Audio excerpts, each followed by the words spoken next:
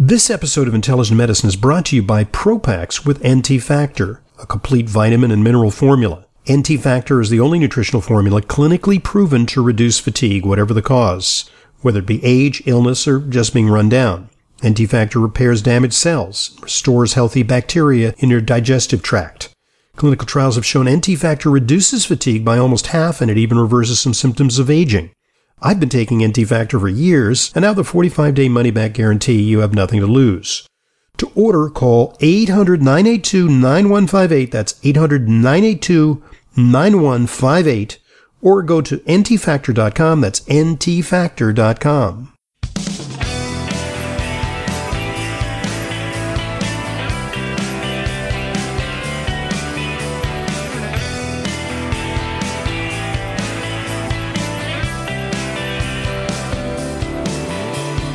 Welcome to today's Intelligent Medicine Podcast. I'm your host, Dr. Ronald Hobbman, and today we're going to talk about grassroots action because, when moms mobilize for whatever cause, they can constitute a very, very powerful force because, they're really at the core of family values. They have their eye on kids' health, and they have a vision for a healthier world.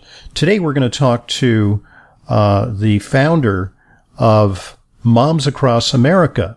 Moms Across America is an organization, a powerhouse national coalition of moms, reaching as many as 4 million plus on social media each month, who are dedicated to ensuring that the food we eat and feed our families is safe, with an emphasis on eliminating GMOs and glyphosate. That, of course, the key ingredient in Roundup, which, there's mounting evidence of its toxicity, and more government entities are pushing back against the use of glyphosate. And, of course, we need mobilization here in the States about this potential hazard and others. So without further ado, here's Zen Honeycutt. Zen, it's a pleasure having you on Intelligent Medicine. Thanks for joining us. Oh, thank you so much, Ronald, and thanks to all of your listeners for being with us today. I appreciate it so much. Okay, well, tell us a little bit about how you got engaged by this cause. You started out as a mom, with ordinary concerns about your family, but then you made it into a movement. Yes, well, and that was not my intention, I have to say. Before I got involved in the food movement, I thought activists were fussy and had too much time on their hands and would probably smell too much like patchouli. So I just avoided them. And I was really not interested in being an activist. I was a stay-at-home mom. I was an entrepreneur of a natural wellness company. Before that, I was a fashion designer. So I had absolutely no experience with, nonprofits, save for maybe an email from the Sierra Club now and then. But I really didn't. I really didn't think that it was in my, realm of whatever happened in my life to be involved and be an activist. But then my children started to get very sick, and it started out with a food allergy with my son when he was a baby to milk, which was, very sad for me because I had to not consume any dairy or cheese or, pizza for a year when I was breastfeeding him. So that's of interest because it wasn't as if feeding him directly cow's milk formula. You, in nursing him, had to avoid dairy because you were imparting dairy proteins to him through your breast milk. Sure. Yes. And his poo was very green and unusual looking, and he was crying an awful lot. It was just terrible to get him to sleep. His stomach was clearly in pain. And so we finally figured that out after a few months. I'm just curious, how much detective work did it take for you to determine that it was the dairy you were consuming that was causing him his problems? And how much support did you get from the pediatric community in terms of identifying that? It took quite some time, I would have to say. I don't think we found out until he was about maybe close to 18 months, close to the end of the time when I was breastfeeding him, because I breastfed him for almost 2 years. So it was, it was quite some time. So maybe a little bit earlier than that. So maybe there should around be a greater year. awareness of that potential, but obviously that information was scarce. It was hard to come by. Yeah, they did. They did not. My pediatrician did not think that the food that I was eating could impact my baby in any way.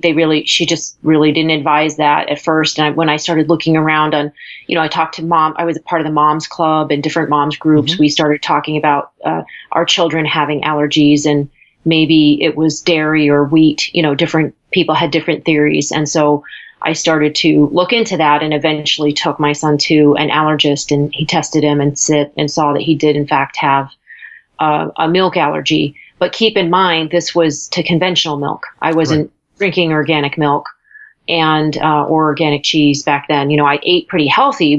I didn't have candy bars hanging around the house, and we didn't drink soda. We ate what I thought was pretty healthy, but we were not eating organic, and I was completely unaware of GMOs or any type of chemicals in the food supply.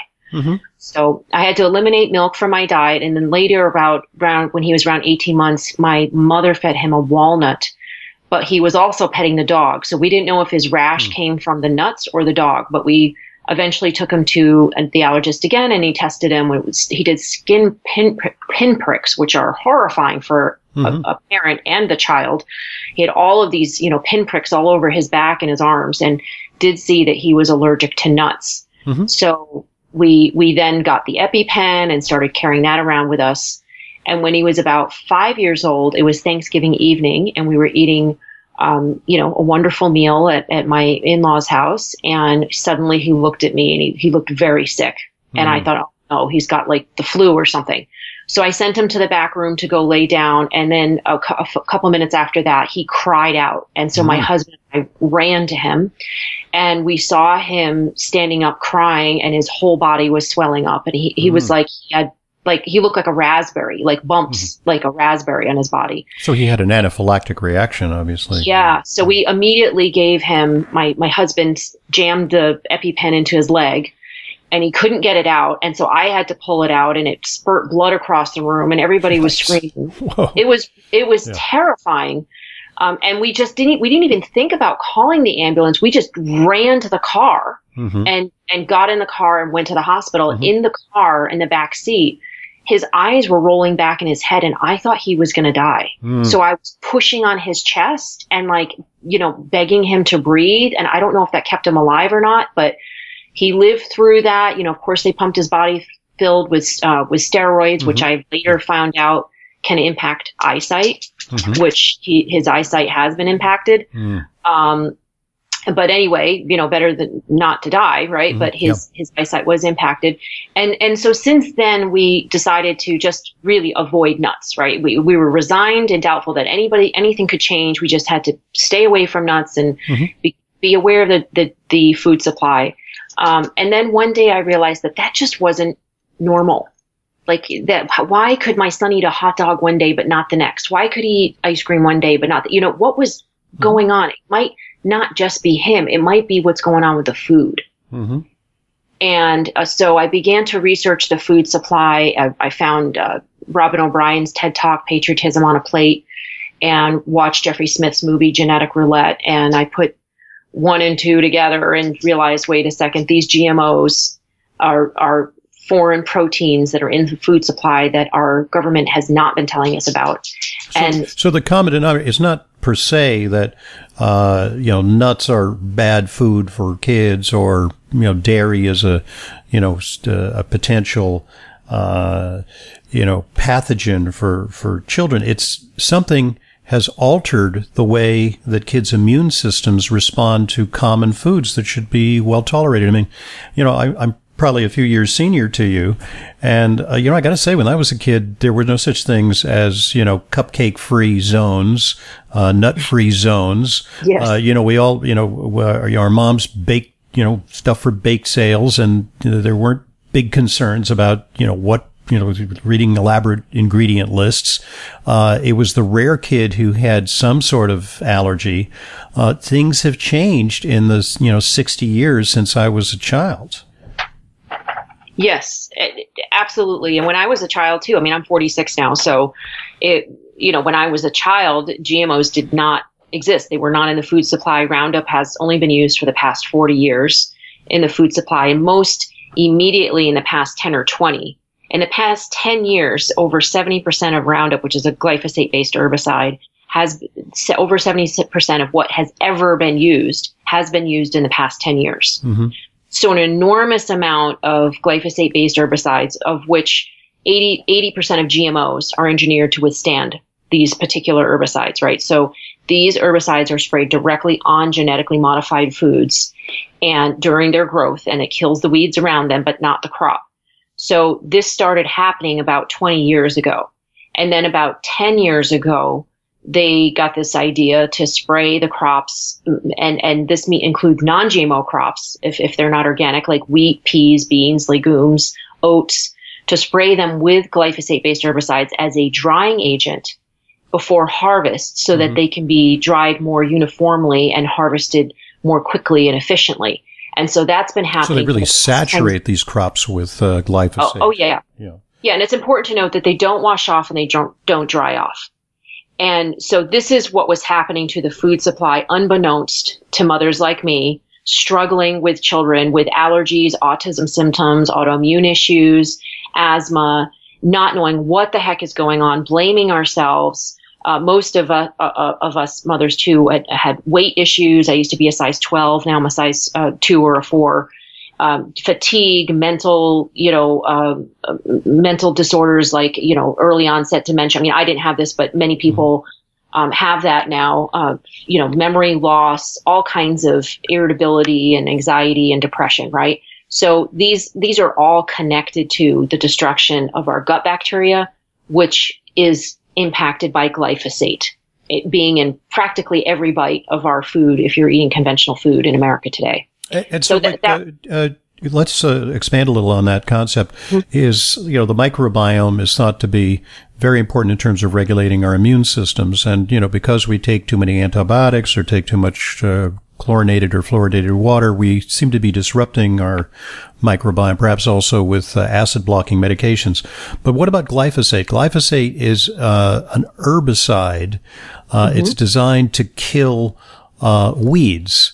So is it conceivable that the glyphosate residues on food may be changing the character of the microbiome? It's an herbicide, after all. Are there potential effects on the trillions of bacteria that populate our intestinal tracts?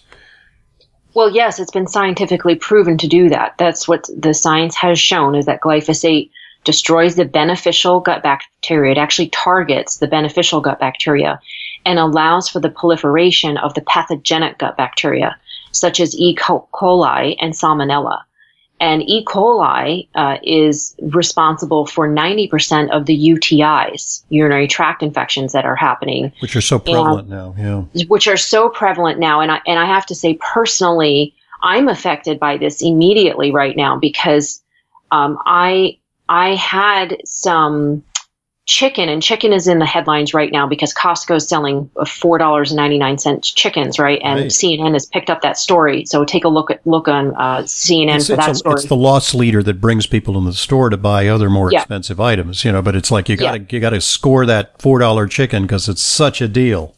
Yeah, it's such a deal. So the problem is that chicken, according to Mercola, is responsible for the majority of the UTIs. And this is because it harbors a particular E. coli bacteria. Now, I would assert that this is connected to the high levels of glyphosate that chickens eat on their chicken feed. We have a Moms Across America supporter who told me that her husband, who's a trucker, had to get a special hazmat license just to transport chicken feed because it has such high levels of toxins. And that would include Roundup, glyphosate spraying on the grains, and arsenic. So to extend this story, so I ate some chicken while I was traveling. I travel quite a bit, right, to speak about GMOs and toxins, which, of course, are Bayer's.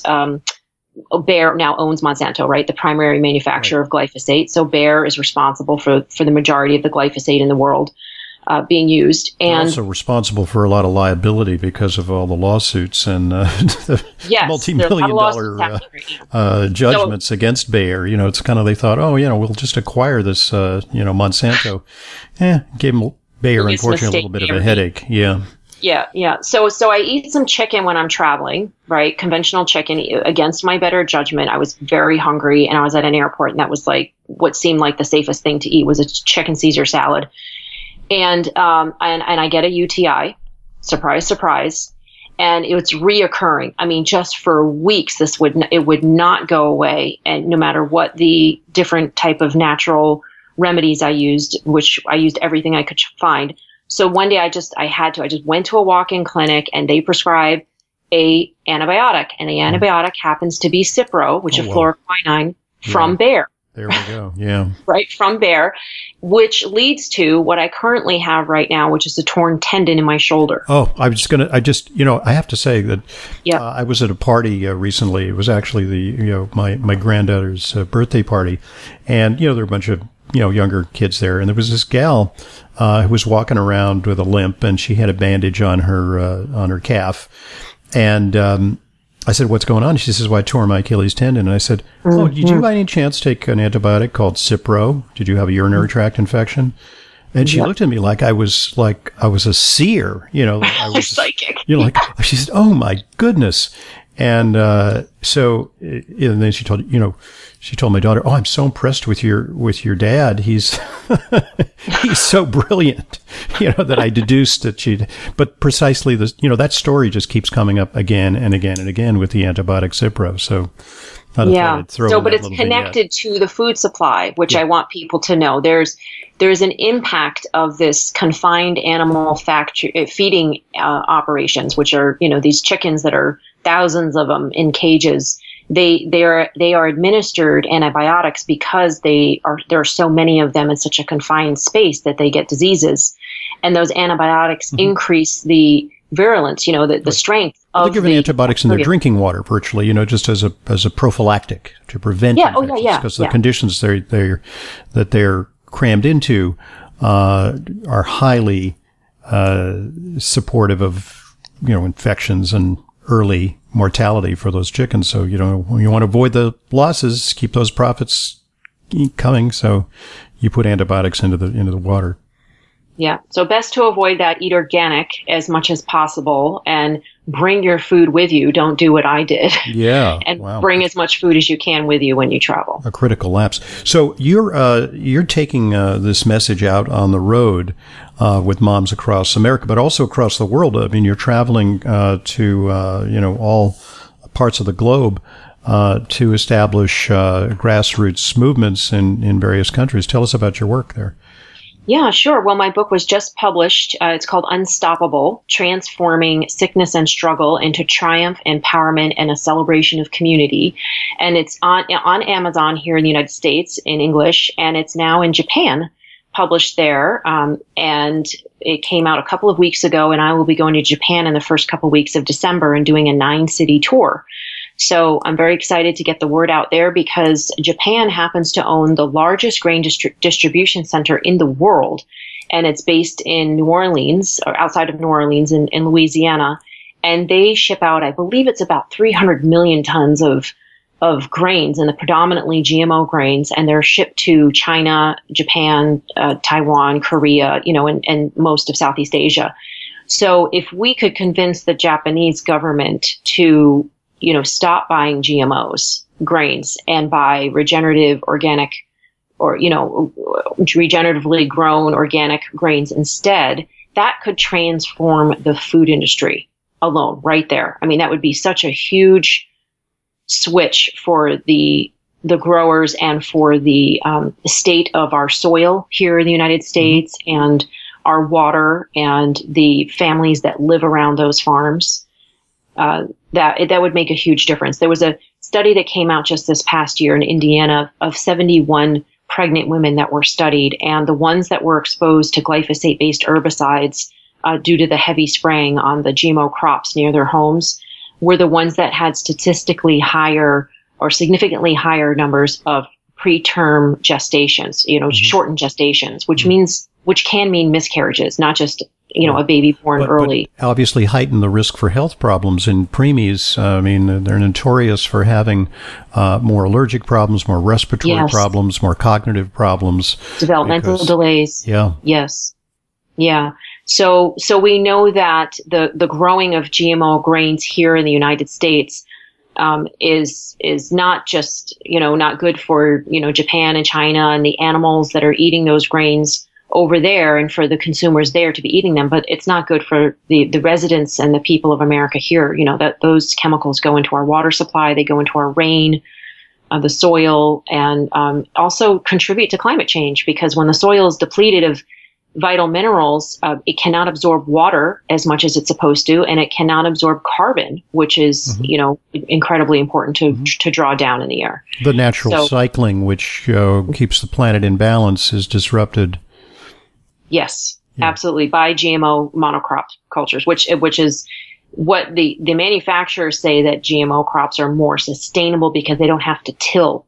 Now, tilling is not great, but there are ways to farm without tilling and without toxic chemicals, and that's called regenerative organic agriculture. And the Japanese they were doing this thousands of years ago. You use cover crops and things like that. But in the U.S. now, it's a new movement. We're very excited about it, and our new standard, our Moms Across America Gold Standard, actually supports regenerative agriculture. So we can talk more about that too, I'm sure. Great. Okay, well, let's pause, because at this point, we divide our podcast into two parts. In part two, we're going to talk more about Moms Across America, what the initiative is all about, and how you, intelligent medicine listener, can get involved in this important work. We're talking to Zen Honeycutt, who is a co-founder of Moms Across America. I'm Dr. Ronald Hoffman, and this is the Intelligent Medicine Podcast.